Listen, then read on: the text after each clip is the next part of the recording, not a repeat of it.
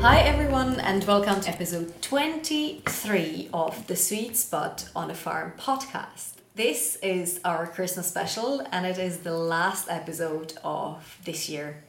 But before we get to my today's guest, I have a few thank yous I'd like to get through. So first of all, I'd like to thank to Gemma O'Hagan, the very talented designer behind the Sweet Spud cookbook, who also designed our lovely podcast logo that you can see every time you listen to our episode on SoundCloud or iTunes. You can hear her name at the end of every episode in the outro credits, and I do owe her a big thanks for the beautiful design. So Gemma, thank you very, very much. My second thank you goes to another talented person, which is Mark J. Adair of Syncwood Studios, whose name you can also hear at the end of each episode, and who is responsible for our beautiful podcast theme tune. Mark, thank you so much. You've done such a wonderful job and I cannot thank you enough for that. The third thank you goes to all of you, our listeners who listen to the podcast, who give me feedback, such as guests, and share the links when you find the content of a particular episode really interesting or helpful. I am so happy that you find my guests and their knowledge as interesting as I do, so thank you so much for the continuous support. Which brings me to my last thank you, and that goes to all of my guests to date who so generously agreed to talk to me and shared their knowledge and passion with all of us for free. There would be no Sweet Spud on a farm if it wasn't for these awesome people, and some of them I'm really proud to call my friends. So guys, thank you so much for giving me your time. And so this last thank you extends to my today's guest, the beautiful Evelina, vegan blogger, recipe creator, and reviewer, and the founder of Mother Nature Loves You. Hi, lovely lady. How are you? Hi, Zan. I'm well. Thank you for having me today. Thank you so much for agreeing to do this. So we're at Evelina's house, which is currently undergoing a major refurb. It's a bit mad in here, but it's a really, really lovely big house, big family house. You have a really big family and you are the only vegan. Now, That's right. How are you finding that? Because I can imagine that dinner times must be a little hectic. Yes, it can be at times, but it's been now probably almost 6.5 years since I went vegan. And for the first few years, I would say I was even learning my own way into my own vegan cooking, trying to see what really works, what combinations I like, what food I prefer and what I don't, of course.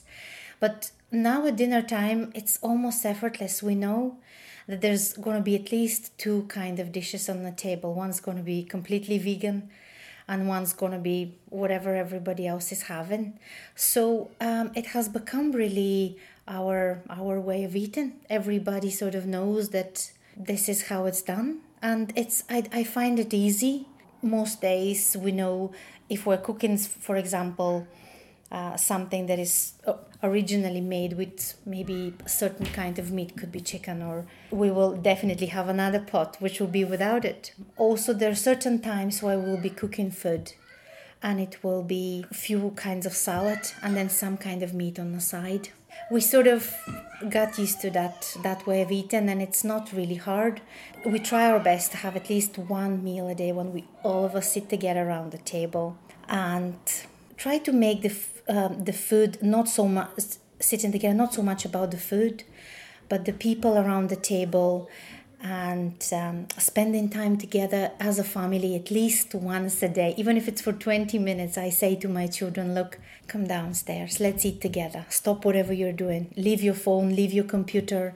Luckily, where the dining table is, the Wi-Fi doesn't reach, which is a wonderful, wonderful bonus that we have here. So whenever we're sitting around the table, it really is about me asking them the most annoying, interrogating questions that you could ask your teenage children, and just really trying to spend some time around the food and not talking so much about what everybody's eating, and just to spend time together and talk about other things. Well, you mentioned it's a beautiful, beautiful thing. I absolutely agree with that. It's when you're eating together, it really should be about sharing the company and enjoying the company and making it about the moment rather than the food.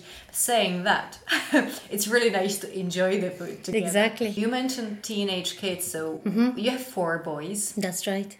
How old are they? What are Well, ages? they're 15, 14, 11, and the youngest one just turned 3. So 15, 14, 11, these are quite difficult ages. How did the boys and your husband as well, how did they respond to you going vegan? What was their reaction?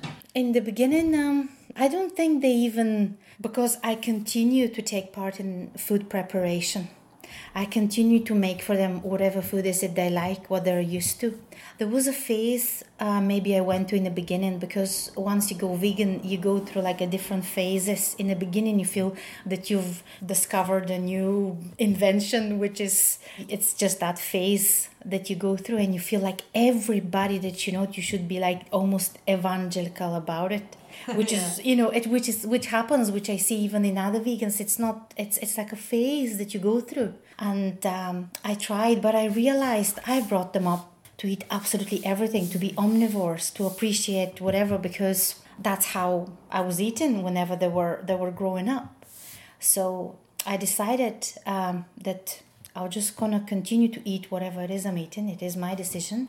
It's the best and the most efficient way, because they can make the choice themselves. Yeah. They are smart enough and capable enough to do it if they want to.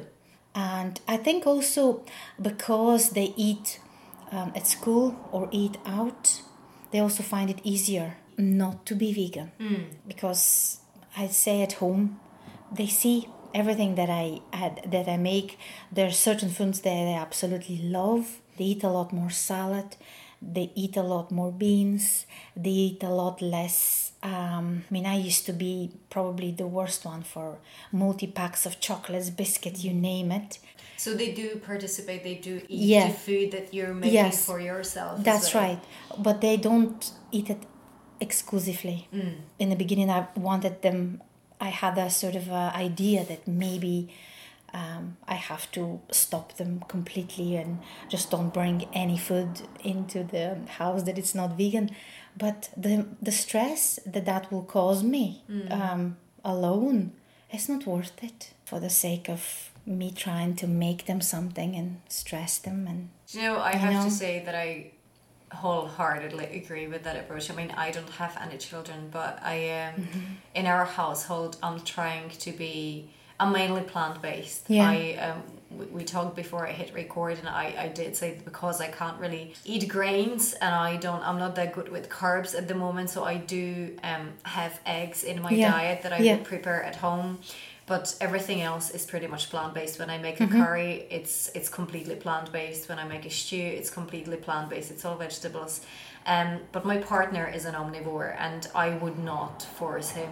I nag at him sometimes that he eats too much meat, but I would not force him to eat the same way I do. It's his decision. It is his body. And I think, as you said, you just have to lead by example and let the other people make their own decision. That's right. Rather than by force, because nobody's going to listen to you anyway. If you're going to be forcing them, they're just I read it somewhere. It's probably said one of the nutritionists, but it's kind of stuck into my head that we are scavengers. Humans can literally eat anything, but we do thrive on plants. And I say that one to my kids. If you're feeling a little bit off, or if you're feeling even slightly that you're getting a little bit sick, just eat plants for a few days and you'll feel better instantaneously. Even just to use it as an example that just the raw vegetable alone give you energy. That alone give you energy. A stick of celery can remove stomach acid probably faster than anything else, though. All these things add up because they know how helpful it is and how energetic it is to have those things in their diet. Yeah, no, it is. It's almost like a reset. I find plant-based diet incredibly healing. And I actually did at one point, for about 1.5 years, I was 100% on plant diet. Yes. And I had to stop it, unfortunately, because I can't digest certain things. Yeah. But it helped me heal. It Yeah. really helped me heal, and I could recommend that to anyone. You don't have to do it permanently if you don't feel like it. Yeah. But it's definitely, even for a certain period of time, just to heal the body, reset the system. It's the only It's scientific amazing. proven way to actually help you to really get through whatever time you're going through. And everybody is different, you just have to find that sweet spot of vegetables in this plate full of things that you like, because everybody likes different things. But when it comes to giving your body really the most macronutrients and all the phyto, everything that you need, the best way to do it is with plants. There's no question about it. And obviously oxygen, water and sunlight, and rest and good sleep. But when it comes to diet, it is definitely plants. Well, I guess that the fact that you brought your family on, eating everything is probably helpful as well, because I'm guessing if you put a vegetable salad on a plate, there's nothing that the kids maybe wouldn't eat or that they would refuse to Sometimes eat. they will pick certain vegetables out of it if they don't like it, but it doesn't matter. I just continue to offer. I just continue to put whatever it is in front. This was quite an adventure, guys. We had a bit of a technical issue there. My recorder stopped recording because it decided that my SD card was full. Turns out my SD card was full of ghost files. And thanks to Evelina's lovely husband, we're back. Actually, I think it's worth mentioning how we met the first time. Yes. Because Evelina and I met at an event. It was a health seminar, and it was 5 years ago. 5 years ago. And Evelina was providing vegan lunch at that event, and I really, really liked her food, and I liked it. Looked amazing, it tasted amazing, and Thank you. it was a lovely spread of different things, loads of salady stuff and some smoothies.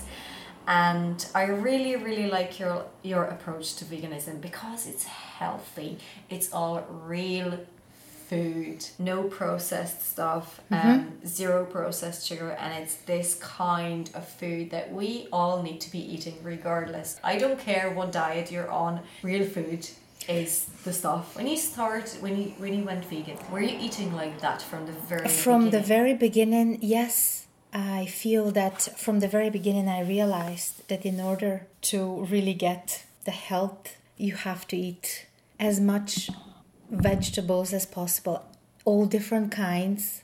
Obviously, the healthiest things to eat are leafy greens, beans and seeds. If you have those in your diet, and I believe that wholeheartedly, regardless on what diet you are on, you can be healthy or unhealthy. You can be a very healthy omnivore, you can be very healthy vegetarian, very healthy vegan, you can call yourself anything you like, keto, it doesn't matter.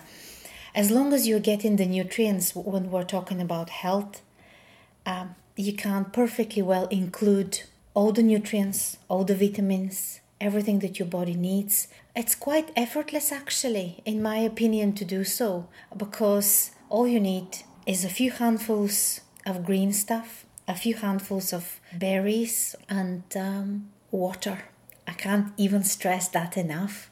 That's, I think, one of the best habits I've given to my kids is to drink water. Every day they are sent to school with at least 1 liter of water while they're there to drink. And in the beginning of my, I don't want to call it a vegan journey because it sounds very not me, but once I went vegan first, I realized that if you want to buy some vegan food, you just have to go to the fresh food aisle, a few jars of some pickled fermented stuff, some grains, and that's it. You have it.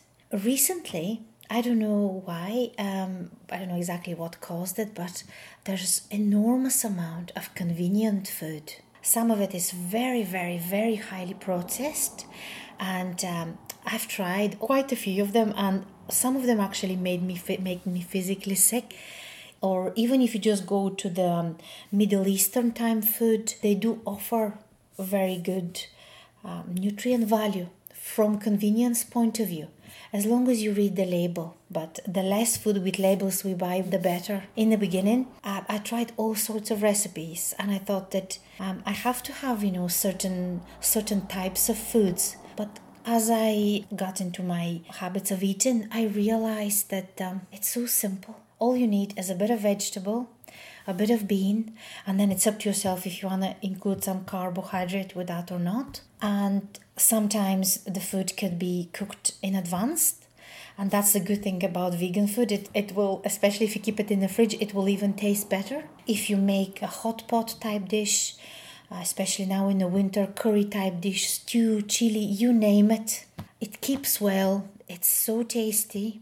It could be put with salad, could be made with pasta, rice, wrap. If you eat carbs, if you don't, you can serve it with maybe some kind of maybe cauliflower, or you can serve it with steamed Brussels sprouts or whatever you like to eat.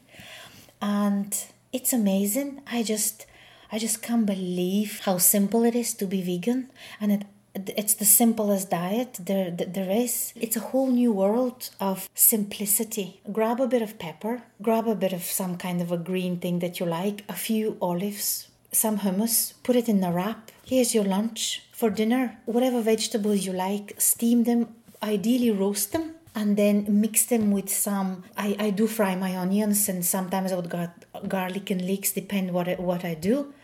But if you add those roasted vegetables in your stew, I mean, your dinner's ready. It's so simple. A few fresh herbs whenever you're making your salad will make all the difference whenever you're eating. The bottom line is really not to give up if you have decided, to go to the vegan way of eating. We live in a country where there's an abundance of everything, and if you buy in season, you can keep your budget fine, and also it's simple, tasty food every day. Yeah, I totally agree with that. The simplicity of vegetable-based cooking, it's unreal. And as you said, like salads are wonderful because you can throw anything together. Like sometimes coming towards the end of the week, we just use all the leftovers. So like today I was left with kohlrabi, courgette, half a cucumber and one carrot. So I just put that into a food processor to grate it and put together a quick salad dressing, ginger, a wee bit of olive oil, raw apple cider vinegar, some lemon and garlic. I think that's it, and then just blended it together. Sounds poured delicious. it over the salad. Yeah. Salad done. Exactly. And that's just leftovers. Exactly. You honestly can throw anything together. That's right. That's right. And then if you sort of find something that you really like, make sure you write it down, because sometimes you'll be surprised at things that actually could work. Accidents, accidental recipes. Accidental recipes, that's right. Yeah, that's right. It's very, very true. Oh, hang on. How did I make it? I know, that's another thing. Yeah. Sometimes that you wonder. Happened to me so many times. Like you make something and it's really delicious, and then you try to remember what exactly you put in it, and you try to make it again, and it's not as nice, and you can't remember what you did differently the first time. That's right. That drives me crazy. And here comes one of the little boys. We have a little visitor. Hello. Will you tell our listeners what your name is? Say something. Say Xander. Say hello. But anyway, so you said that you became vegan about 6.5 years ago. That's right. What was your diet like? Well, before that, I was literally eating everything. Absolutely. There wasn't really anything that I wouldn't eat, because I grew up in Bulgaria where we ate the whole animal. When I say that, I mean all the organs, including the brain. Just I've eaten every possible piece of that you can't eat, because this is how everybody was brought up. That's how everybody eats there. And then as the time went on, I went to a seminar in Dublin, and one of the decisions I made at that seminar was to stop drinking Diet Pepsi, because it was one of my daily drinks. Oh boy. So once I stopped drinking Diet Pepsi, then I started watching different videos about health and nutrition, and everything made so much sense. It took me maybe 1 year educating myself about food, and it's everything I know. That there's nothing. I feel like everything that I've learned from those videos, it was not even one thing that was new to me. It was like some kind of a hidden deep down knowledge that all people have, but it's the habit of eating certain way that we become accustomed to that stops us to change. But what really made me go vegan was a video I watched. It was about a dairy farm. When I realized that in a glass of milk there is a milk from maybe 100 cows that I don't know. If you send me now in a village somewhere, it could be in Ireland, it could be in Peru, it doesn't matter where it is.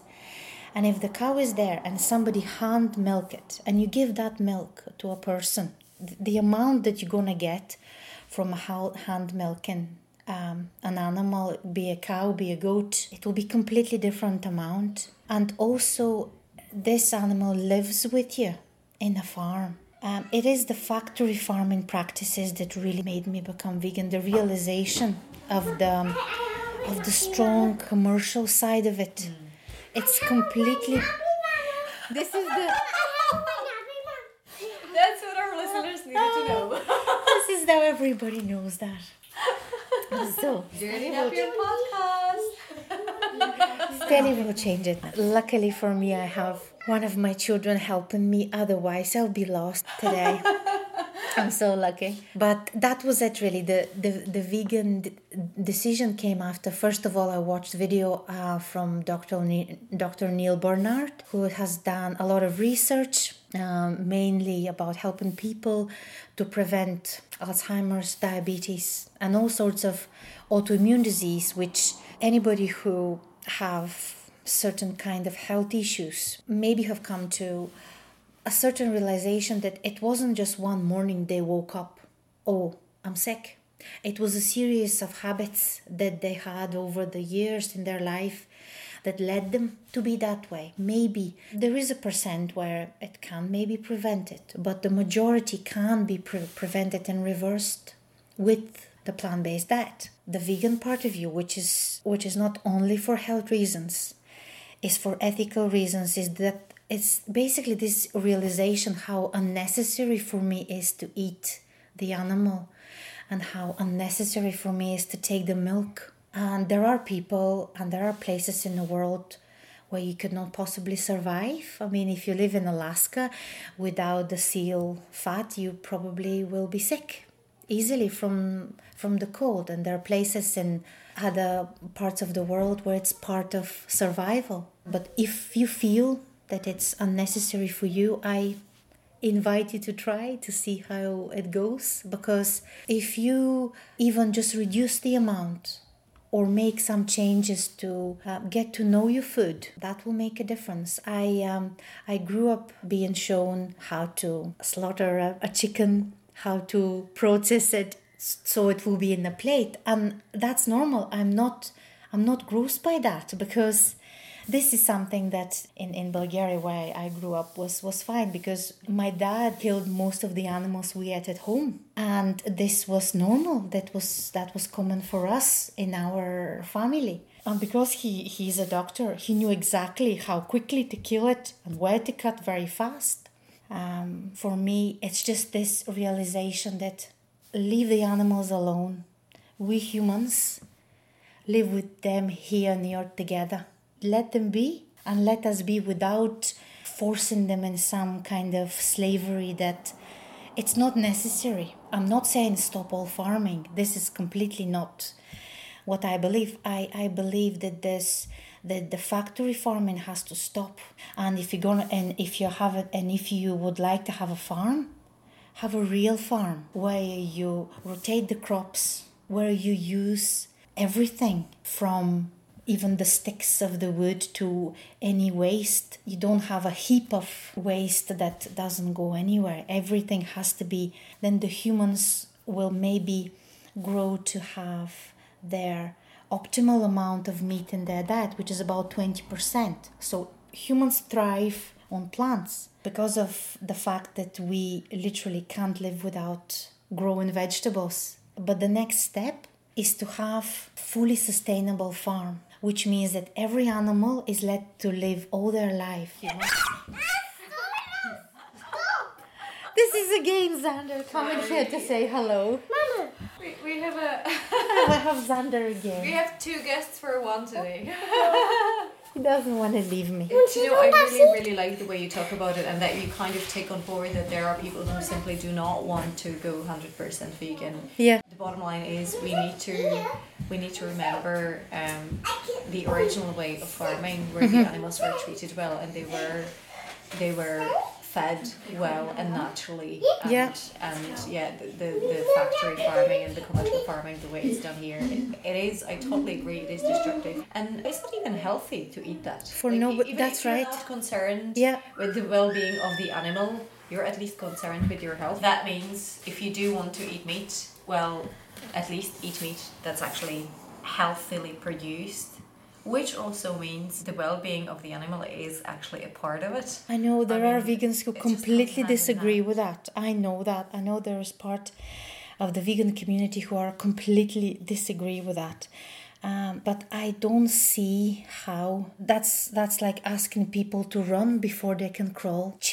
Real change has to happen very slow in order to be real. I don't believe that so many people so suddenly will make a drastic change to that extent. Before I went vegan, I bought a leather sofa. So whenever I was transitioning, I was wondering, look, I've got those leather shoes and I've got the leather sofa, so does that make me less vegan than somebody who doesn't have a piece of clothing that comes from an animal or any piece of furniture? No, it is what it is. You have it in your house, so if I throw it out, it's a waste. It's gonna fill the lunch, then it's gonna... So then I'll just have to buy it again. So I've bought it and I have it and I've made now the decision. So next time when I have the choice to spend money, this is the only way really to show for most people that they would like a change, is how they spend their money. It's not by shouting and it's not by demanding. If you're vegan, that's great. That's wonderful. But veganism is about appreciating life and appreciating all life and really honoring every living being. But there is one thing that stops us, and there's actually two things that maybe stop people to make sometimes a better change. First of all, we're really creatures of habit more than we realize. And the other thing that is very hard for us is self-discipline. So if you have the choice to make a difference, because everything that you buy, everything that you do affects somebody, whether you are conscious of it or not, that doesn't matter. Always do your best to make the best choice within the best of your ability. That's really is the main thing. When did you decide to start your blog and spread your message and share your recipes? Well, that was maybe a while before I went vegan. I actually started in November 2011. And the reason I started the blog was because I thought how important it is what we eat. I have forgotten. How is that even possible? Why did I not think about that? Why did I drink so much Diet Coke or Diet Pepsi and all the other stuff? You tell me. That's just disgusting, Evelina. Like, honestly. I know. It's just why. And then you just started, and I just liked the idea of the fact that you don't have to be a writer to have a blog, because in a blog you can just share your opinion. Anybody can be a blogger, because you're just asked to express your opinion and experience and share thoughts. And I also find it very helpful in terms of if you are spending a lot of time online, you can just gather up everything that you like in one place. As well as that, I was looking for a part-time income. That time, my kids were just, all of them were at school. So I did have a part-time job as well as that. And it has been going since. And I would like to think that I will continue to share my thoughts, to write more recipes. Did the blog help you with the transition from... It did help me in a way that, because I had my own space where I can write what I like and what was important to me, it made me write up things that are really important. Like, for example, it helped me to do a research on the vitamin B12, which is the very important vitamin that everybody who is eating a plant-based vegan diet or vegetarian or any other diet, it's very important. And if you're not consuming that, it could be damaging for your nervous system. So I invite everybody who has any concerns. It's a simple blood test to test it if they haven't done it for a few years, to make sure it's right. And if it's not right, they can take it. There is a vegan B12, which I take when I remember, and I encourage everybody to do so. The blog also helped me that I got to interview for about a year. I had a section on my blog called Ask a Vegan, and I interviewed a few long-term vegans, nutrition and dietitian. They were very, very helpful, because it made me realize, as long as I have these maybe 3 or 4 supplements, it was only the B12 actually over a period of time I realized, if you're not consuming any animal products. I think this is a very important thing to mention, and that's, I think, a lot of people who decide to go vegan for whatever reason, whether it's ethical reasons or whether it's health reasons. Yes. I think a lot of people make the mistake that they just dive right in, buy anything that's labeled vegan, which, by the way, can be quite dangerous, because a lot of companies make a lot of money by putting not particularly healthy products out there. That's right, yeah. Put a vegan label on it, and voila, you're consuming overly processed, full of sugar product that does nothing for your health. But anyway, so I think a lot of people make that mistake, that they just dive in, buy anything that's labeled vegan, suddenly find themselves eating a lot of processed food, yes, and don't realize that actually they're not looking at the whole picture, and completely forget about the nutritional right. side Yeah. of things.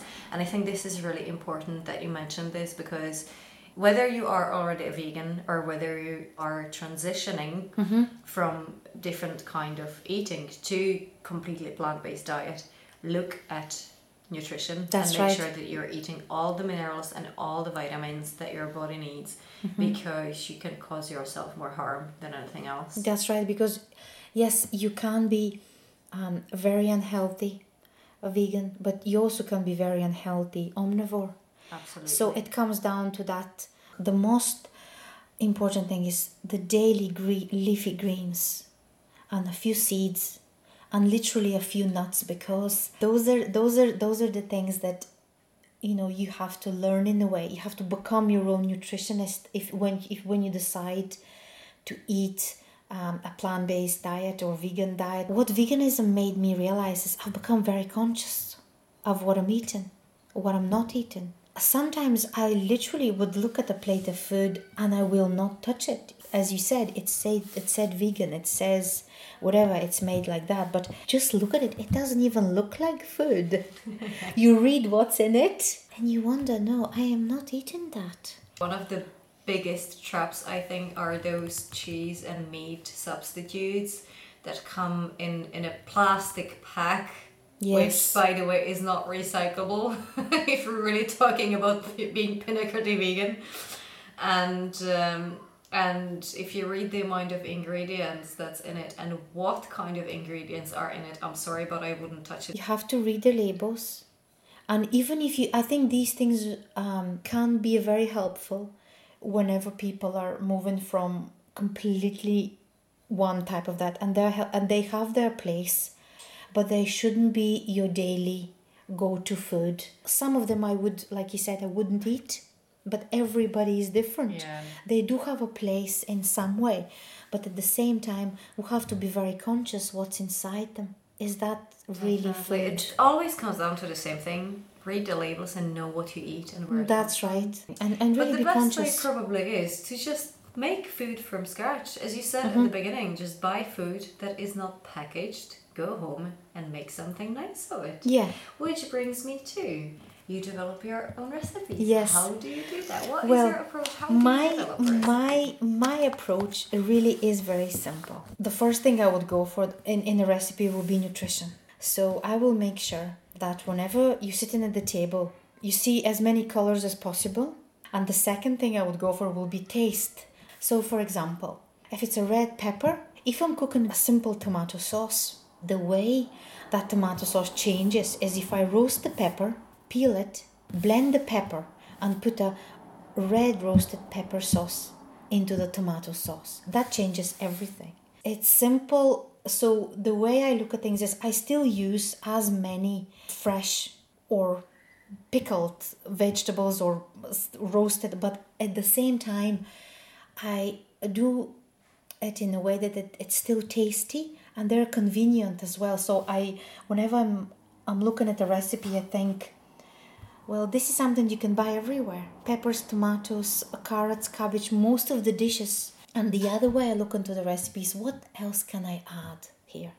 What can I add to make it, to take it to another level? What is the one ingredient, for example, that I can add here to make maybe those, stuffed cabbage leaves or whatever it is I'm making better? And I would add something. It could be maybe a certain fresh herb or another vegetable, but it really is the method. It's the method that makes the difference. Some vegetables are better fried in oil, some are better roasted by themselves, and it just changes everything. Just really trying different things. And whenever you're in the mood for cooking, cook. I believe that everything starts with chopping. And I know sometimes people say, I can't be bothered sitting here chopping vegetables, making salads, whatever.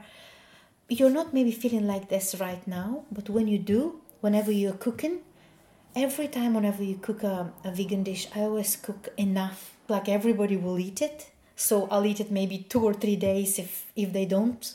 And I don't have to cook every day, but when I do, I'm sort of in the zone and it's done. And I think I've become very, very accustomed to certain simple dishes because I read not so long ago, there was another dietitian, I can't remember exactly his name, it's one of the very first vegan nutrition books that I read, and he said that it has been done research that normally in a normal household, doesn't matter if it's 2 people or 12 people in a family, they have approximately overall they have 10 dishes and maybe 2 or 3 variation of those. Yep, we probably have 2 curry and soup. There you go. Exactly. So it's like, so 10 is being very, so he's being very, very generous with the number. I can vouch for that as well. So whenever you looking into your foods, so you've got maybe foods that you eat every week. I would encourage everybody, the simplest things in 1 or 2 of the dishes, just to add an extra nutrition, whatever that is. Maybe a handful of fresh herbs, a few seeds, sometimes, especially if you ground them, or sometimes if you soak them, sometimes you'll not even taste them. See if you're making a soup, and if you add a few extra fresh herbs. I don't know if you blend your soup or you don't blend your soup. Those are now different. Depends what soup you have as well. That's actually something I learned here. Like back at home, we never blended soup. It's just never something blended. I learned to make like creamy soups that are blended together. I'm really fond of them. Yes. But it was something very, very new. That's and right. Actually, talking of that, so you mentioned you're from Bulgaria. That's right. And your husband has a Greek heritage. How would those 2 cultures influence your cooking? Well, luckily the Greek and the Bulgarian are very close countries, and a lot of the flavors are completely the same. Obviously we live here, so it's Irish, Greek and Bulgarian, so it's a complete mix, but it works perfect because say for example I'm perfectly happy to have maybe baked potato, which I learned to bake here because in Bulgaria I would never have a baked potato in the oven. Sun-dried tomato salad, which... That sounds really tasty. It is very tasty. You make the sun-dried tomato paste very simply, which I make with sun-dried tomato, walnuts or sunflower seed or both, 2 bunches of basil, garlic. And if you buy the oily sun-dried tomatoes, you don't add any more oil. And if you can add a little bit of salt and pepper, and you just blend. And then you use that one as a dressing in your salad, or you can just have it with your potato. And then you have some other vegetables on the side. It is it's so delicious. Eat that right now, actually. It is very simple. I don't normally eat potatoes. It's so delicious. Right now, it would totally work with a sweet potato as well. A sweet potato as well. So then maybe if you have sweet potatoes, don't have tomato. Have spinach, basil, whatever sunflower seed or pine nuts, whatever nuts you want to use it for the God, it sounds texture. so good. And then, because the tomato with sweet potato, I don't think they go well, but the spinach and the basil, use nut or seed, a bit of salt and pepper, a bit of lemon, and then you make that pesto with a sweet potato and whatever other vegetables. It will be better balanced. Do you bake the pesto in the potato? Oh no, after I put it out. And then just have Yeah, it in yeah, fresh? yeah. It dries a Yeah. lot. If I would use pesto, not cook it as much, because a lot of the garlic there's a lot of garlic in it, which is extremely good, and then you have the nuts, which are also better when they're not cooked. But because you have the sun-dried tomato, it still gives you that cooked flavor, which is the fit flavor, the umami flavor, which is present in a lot of food combinations. And if you look to any traditional cooking, it doesn't matter if it's from Czech, Bulgaria, Ireland, India, whatever you go to. If you look to the most to the recipes that are passed on from your relatives to you, there is something in those recipes that really make it or break it. The Italians have the basil with garlic and tomato. You mix those three and your tomato sauce is cooked. But if you don't have one of them, basil and tomato is still okay. But when you add the garlic, it becomes completely different. Yeah. And then, if you don't mind wine, it becomes really completely different sauce. And then if you add a few other herbs, then you take it to another level. And these are all very, very simple changes. And they're not even expensive. You just sold me on the baked potato with the Oh, sun-dried well, tomato. you're still thinking about that. My mouth is watering. I'm still thinking about it. I just want to eat it. Oh well, I do have some pesto in the fridge. I'll give you some. I guess your cultures that you brought each from your home really helped the Irish way of eating, definitely. Yes, well, I mean, I will be the one who would put a tahini dressing over broccoli, Brussels sprouts, and cauliflower. Oh my god, I would this totally is delicious. do that too. That is delicious. So good. Because it's a complete mix. I always go for the simple, just really only cook the foods that you have to cook. Chop a lot. That's the only thing about that you end up chopping a lot of vegetables, but it's worth it, because it's the result. It's fantastic. I think you really develop fantastic. a really good relationship with food as well. If you end up chopping a lot of vegetables and preparing everything from scratch, you learn the flavors and how each vegetable smells when it's fresh, and that's how right. it tastes when it's fresh. Because people forget how real food tastes. Overcooked or over seasoned as well. This is another thing, and I also like to say that this is another quote from somebody else. It's the guy who wrote the World Peace Diet, and Look at me! This is the first time I heard of it. And his quote is that food is our most intimate connection with nature. See, talking about food and recipes, it's Christmas, and I think that's quite challenging time for somebody who's new to plant-based diet. Yes. And it can be quite challenging because most traditional foods, wherever you are, most traditional Christmas dinners do include meat. That's right. Or fish. That's right. And so being on plant-based diet can be quite a challenge. And for you as a vegan, first of all, would you have any tips for plant-based for people who are on a plant-based diet and are not quite sure what to make for Christmas? And secondly, tell me a bit about what way Christmas work in your family. Because obviously you're the only vegan in the family. Well, my tip for anybody who has decided to have maybe their first vegan Christmas is to make something that maybe will be in a place of maybe the turkey that they would have had if they weren't vegan. So the easiest thing to make is Wellington, but instead of filling it with beef or some other meat, they can fill it up with mushroom, chestnut.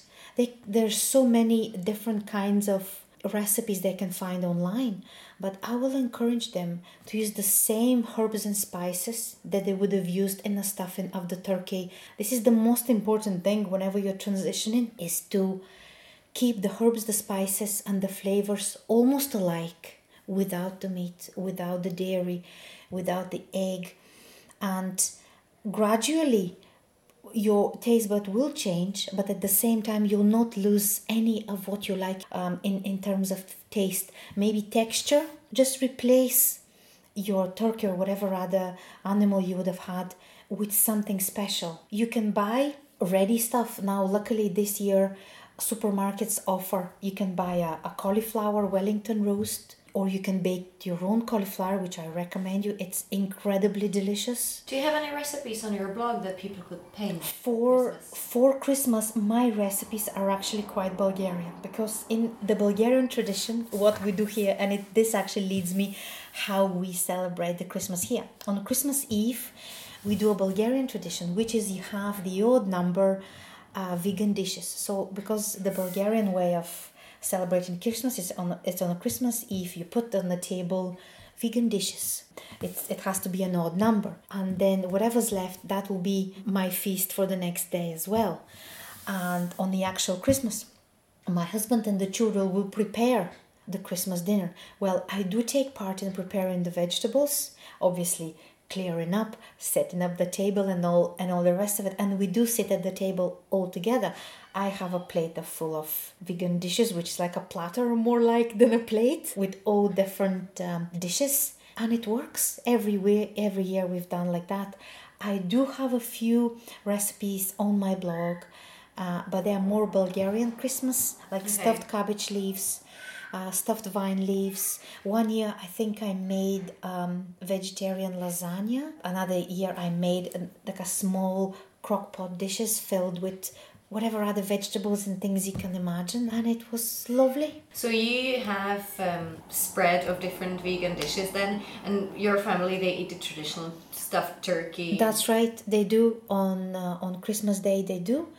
And that's how we celebrate Christmas here in this house. Also, I would make sometimes the simplest things. I would melt chocolate, and I would mix it with oats, peanut butter.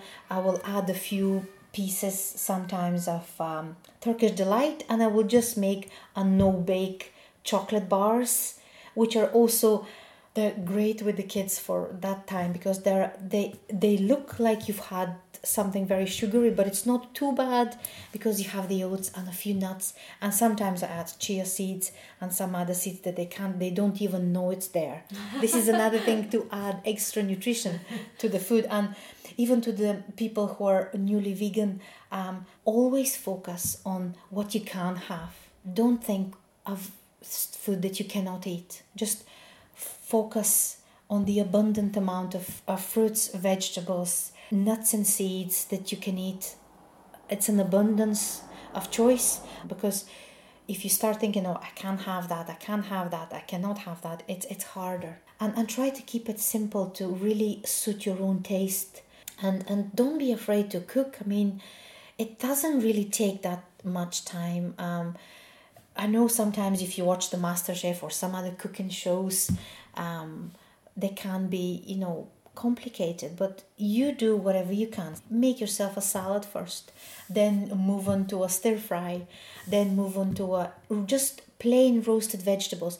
If you just chop up some courgettes, a bit of red and green peppers, some mushrooms, aubergine, and onions, and just roast them in the oven with whatever herbs or spices you like, and then eat them. If they're cold, you can use them.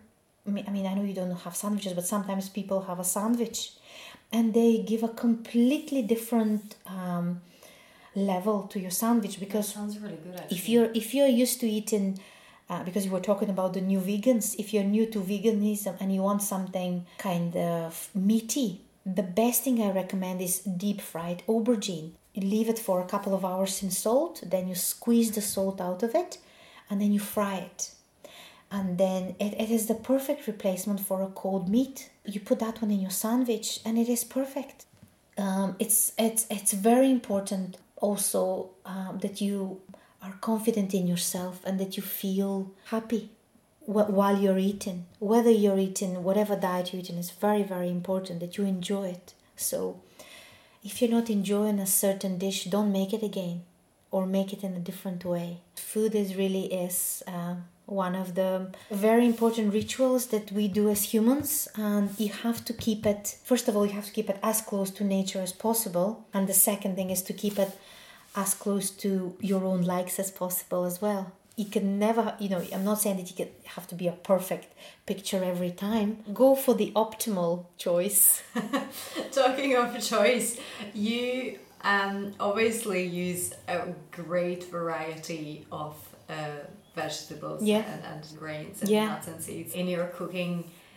Do you have a favorite vegetable? Well, the thing is that my favorite vegetable, it's not even a vegetable. It's a fruit. It's tomatoes. That's okay, I'll take tomatoes. I can't possibly imagine life without tomatoes. To me, that will be impossible. Because with a tomato, even just with a green tomato, the things you can do even with a green tomato, start with that. You can pickle it and eat it that way. You can chutney it and eat it that way. Then it's grown a full, beautiful, and the variety.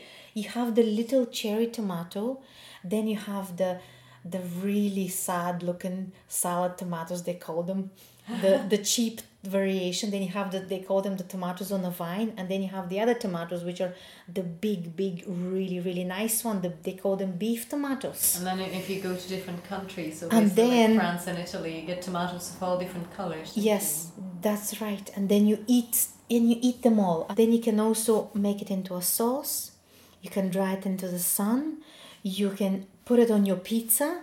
You can even make very, very simple dish. You fry a few courgettes, and then you put literally tomato paste with a little bit of garlic, olive oil and dill in between the aubergine, and you just put it maybe for 5 minutes in the oven, and it's totally transformed. That simple thing. Aubergine or courgette? Courgette. You can do it with the aubergine as well. All right. It's exactly... depends what texture you like. Most of the stews I make, or the rice-based dishes, or any pasta salad, or whenever I'm making, obviously, whenever I do even pizza, I would put tomatoes, and then I'll have artichokes or red peppers or whatever on top, and it's amazing just because of the tomato, because it's so, even if you put it in a sandwich, which I don't recommend you doing and leaving it for too many hours, because it will become a little bit soggy. But simple sandwich of tomato and hummus and parsley, just that alone is enough for lunch. It's so simple. Do you have a favorite tomato recipe that you can share with favorite tomato, I possibly have it's like a roasted vegetable. It's a Mediterranean vegetable mix on the blog, which is again tomato based. But all these vegetables, you can eat that dish hot or cold. You can eat it by itself, and if you don't have the potatoes in it, you can eat it. Maybe if you are not eating too many potatoes, you can have it with other vegetables served as just an extra flavor. And you can make it spicier if you like paprika. It's delicious, really delicious. From the blog. It's very easy to make. Because it's Christmas. Yes. Would you share maybe a recipe for one of your vegan dishes that you put on your spread? Maybe the one that I will definitely be doing this year will be stuffed cabbage leaves. So I buy pickled cabbage from the Polish shop. The other option is, if you can't buy the pickled cabbage, it could be done with a raw cabbage. You just steam it or boil it, and you just need the whole cabbage leaf. And then in a separate pan, I would fry a little bit of leek, onion and garlic. 1 leek to 1 medium onion, and maybe 2 or 3 cloves of garlic, depends how much you like garlic. You fry that until it's really, really soft. And then to that, I will add a little bit of salt and pepper, a little bit of oregano, if you have time, and if you like thyme, and a little bit of basil. I use dry basil for this recipe. And then you mix that and you let it cook. You add rice. If you like whole grain rice, or you can use long grain, or I use basmati rice. And then whenever the rice becomes translucent, then I add tomato paste and a little bit of water. So for 1 cup of rice, I would add 2.5 cups of water and just let it simmer till it's almost cooked, but you can still bite the rice. It's almost cooked, but it's not ready. And then while this is cooking, you add 1/4 of a nutmeg, a little bit of cloves and cinnamon, and then you mix that. And if you don't mind wine, you add a little bit of wine and then let that simmer until all the water's gone, until it's like sticky but not really sticky. Then you take your cabbage leaves, put your mix in the middle of the cabbage leaf, and then you roll it till it becomes a ball. And you put it in a pot and you fill it up with water so the water is above the level. I add oil.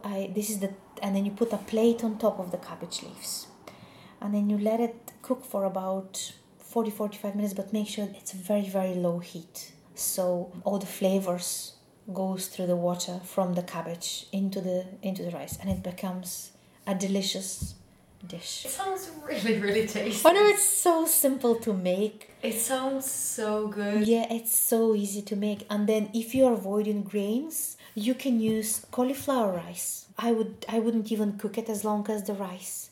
You maybe just cook it so the cauliflower is soft, and you can maybe add some vegetables in it. Chop up all your favorite vegetables instead of the rice. Again, use the same herbs and spices, and then let it simmer for a wee bit. And you probably will not need to add much water to that. You probably need to add maybe a few spoonfuls of water just to let it cook. So you can make stuffed vegetable cabbage leaves as well, and that will be another dish which is very simple to make but so delicious. Sounds so good.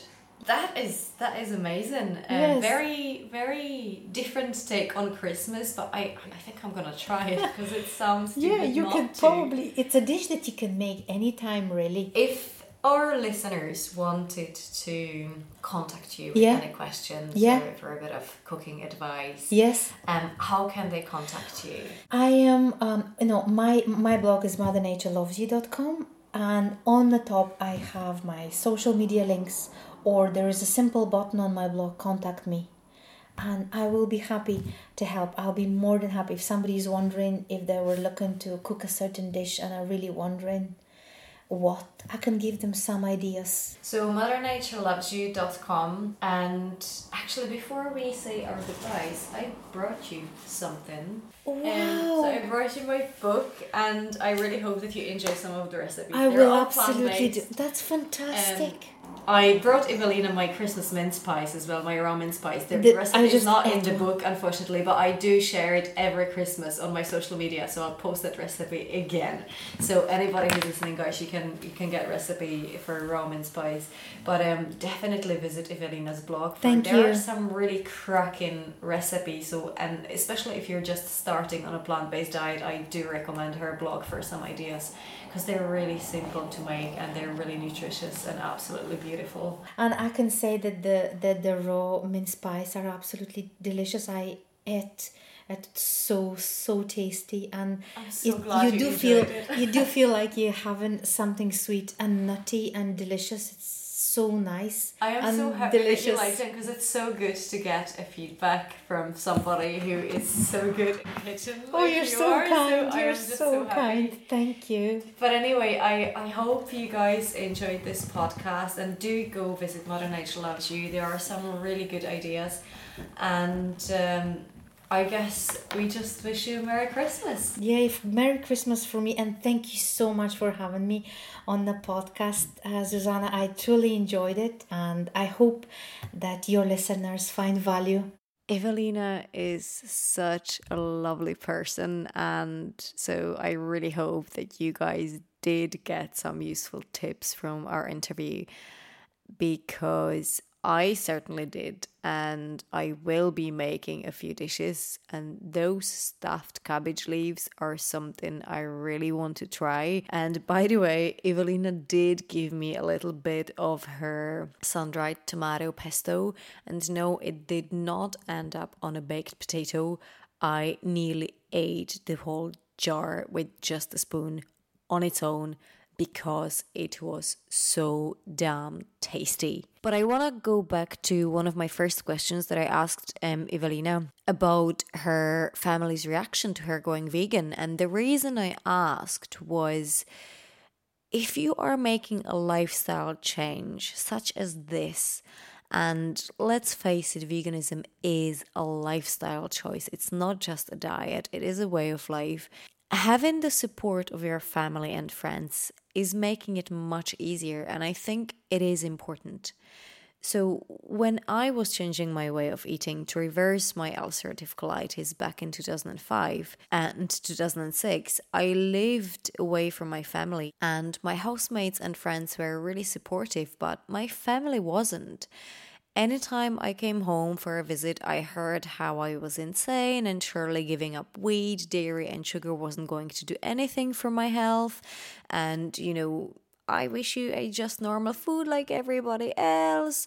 Normal food meaning heaps of meat and dairy, overload of carbs, fried foods, and loads of processed sugar, because this was their normal. And fair enough, there might be people who strive on this kind of food, especially come Christmas. Although I really don't know who could possibly strive on processed sugar, but you can imagine going through a lifestyle change, having this kind of nagging around. So hearing from someone that they live in a supportive and accepting environment, and the support and acceptance going both ways, of course, it's just really nice. So I'm very happy for Evelina and her family that the way each of them eat is not an issue. But anyway, I promised a few Christmas recipes, so if you catch the Sweet Spud on a farm on Facebook or Instagram, you'll find my recipe for my raw vegan mince pies. I make those with walnuts and hazelnuts for the pastry, and fermented raisins, cranberries, and orange zest or essence of orange for the stuffing, and top them with crumbled hazelnuts dehydrated with coconut oil. You don't have to ferment the raisins to make this. If you're not diabetic and have no issues with high levels of natural sugar, you can use just raisins in their normal state. My other recipe that I wanted to share with you is a savory kind, and it's sauteed red cabbage. Now, this is based on Czech traditional cabbage recipe we eat as a side to mostly meat-based dishes in wintertime, but you can use it really with anything you like. I actually add it to side salads or mix it in with a stir fry, courgette, or have it as a side with my vegan curry. It's just really versatile. And what you need for it is 1 head of red, ideally sweetheart cabbage. I find that the sweetheart cabbage just tastes better in this particular dish. You'll need 1 medium onion. You'll need about a teaspoon of cumin seeds, about half a teaspoon of mustard seeds, and some salt and pepper, apple cider vinegar, olive oil or coconut oil or both, and liquid stevia. If you use only coconut oil and then store the cabbage in the fridge, it will solidify a bit. So I find that the best thing is to use a mixture of olive and coconut oil. You can use just olive oil, but then again, I think the coconut oil really adds a very nice flavor to it. But it is really up to you. It doesn't matter. Either or, I use both. Shred the cabbage. I usually cut it with a knife in half, lengthwise, and then into thin ribbons, and steam it for about 10 to 12 minutes until it's tender. While it's steaming, I put oil on a pan, heat it, and throw in the seeds. And when the seeds start popping, I add the finely chopped onion and brown it a bit. When the onion's done, your cabbage might still be steaming, so just put the pan with the onion on a side and wait for the cabbage to finish. Add the cabbage into the pot and pour in about 4 to 5 tablespoons of raw apple cider vinegar. Then put a lid on it and simmer on a low heat until most of the vinegar has evaporated. Then add some liquid stevia. I usually put in about a teaspoon or so, depending on whether you want it more sweet or more sour. And keep simmering it for another just couple of minutes. If I make this in the evening, I usually keep it in a pot with the lid on over the night. You can eat it warm or cold, and you can store it in a fridge, preferably in a glass jar with a lid, and it will last for days. that is it. And before I go and leave you to have a lovely Christmas time, I have some Christmas competition announcing to do. I have to say that I am quite sad that you were all so very, very busy that nobody wrote any podcast reviews, which really did make me a bit sad. It also means that nobody has won the Sweet Spud cookbook. As for the aprons, we actually did have some book reviews submitted to Amazon for the competition, but because there were only 2 of them, I decided that there is very little point in doing a draw. And so both of the lovely listeners who wrote those really kind reviews are going to get an apron. Shane and Judith, I love you loads, and you can start cooking in your new aprons in the new year. So I will be in touch soon with you to get your postal details. And that is really it for this year. Have a wonderful Christmas. Have plenty of plant-based meals over the holidays. You know it's good for you and for the planet. I hope you all had a great 2018.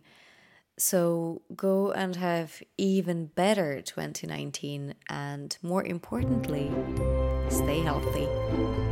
Merry Christmas. As every week, your host is myself, Susanna from the Sweet Spud.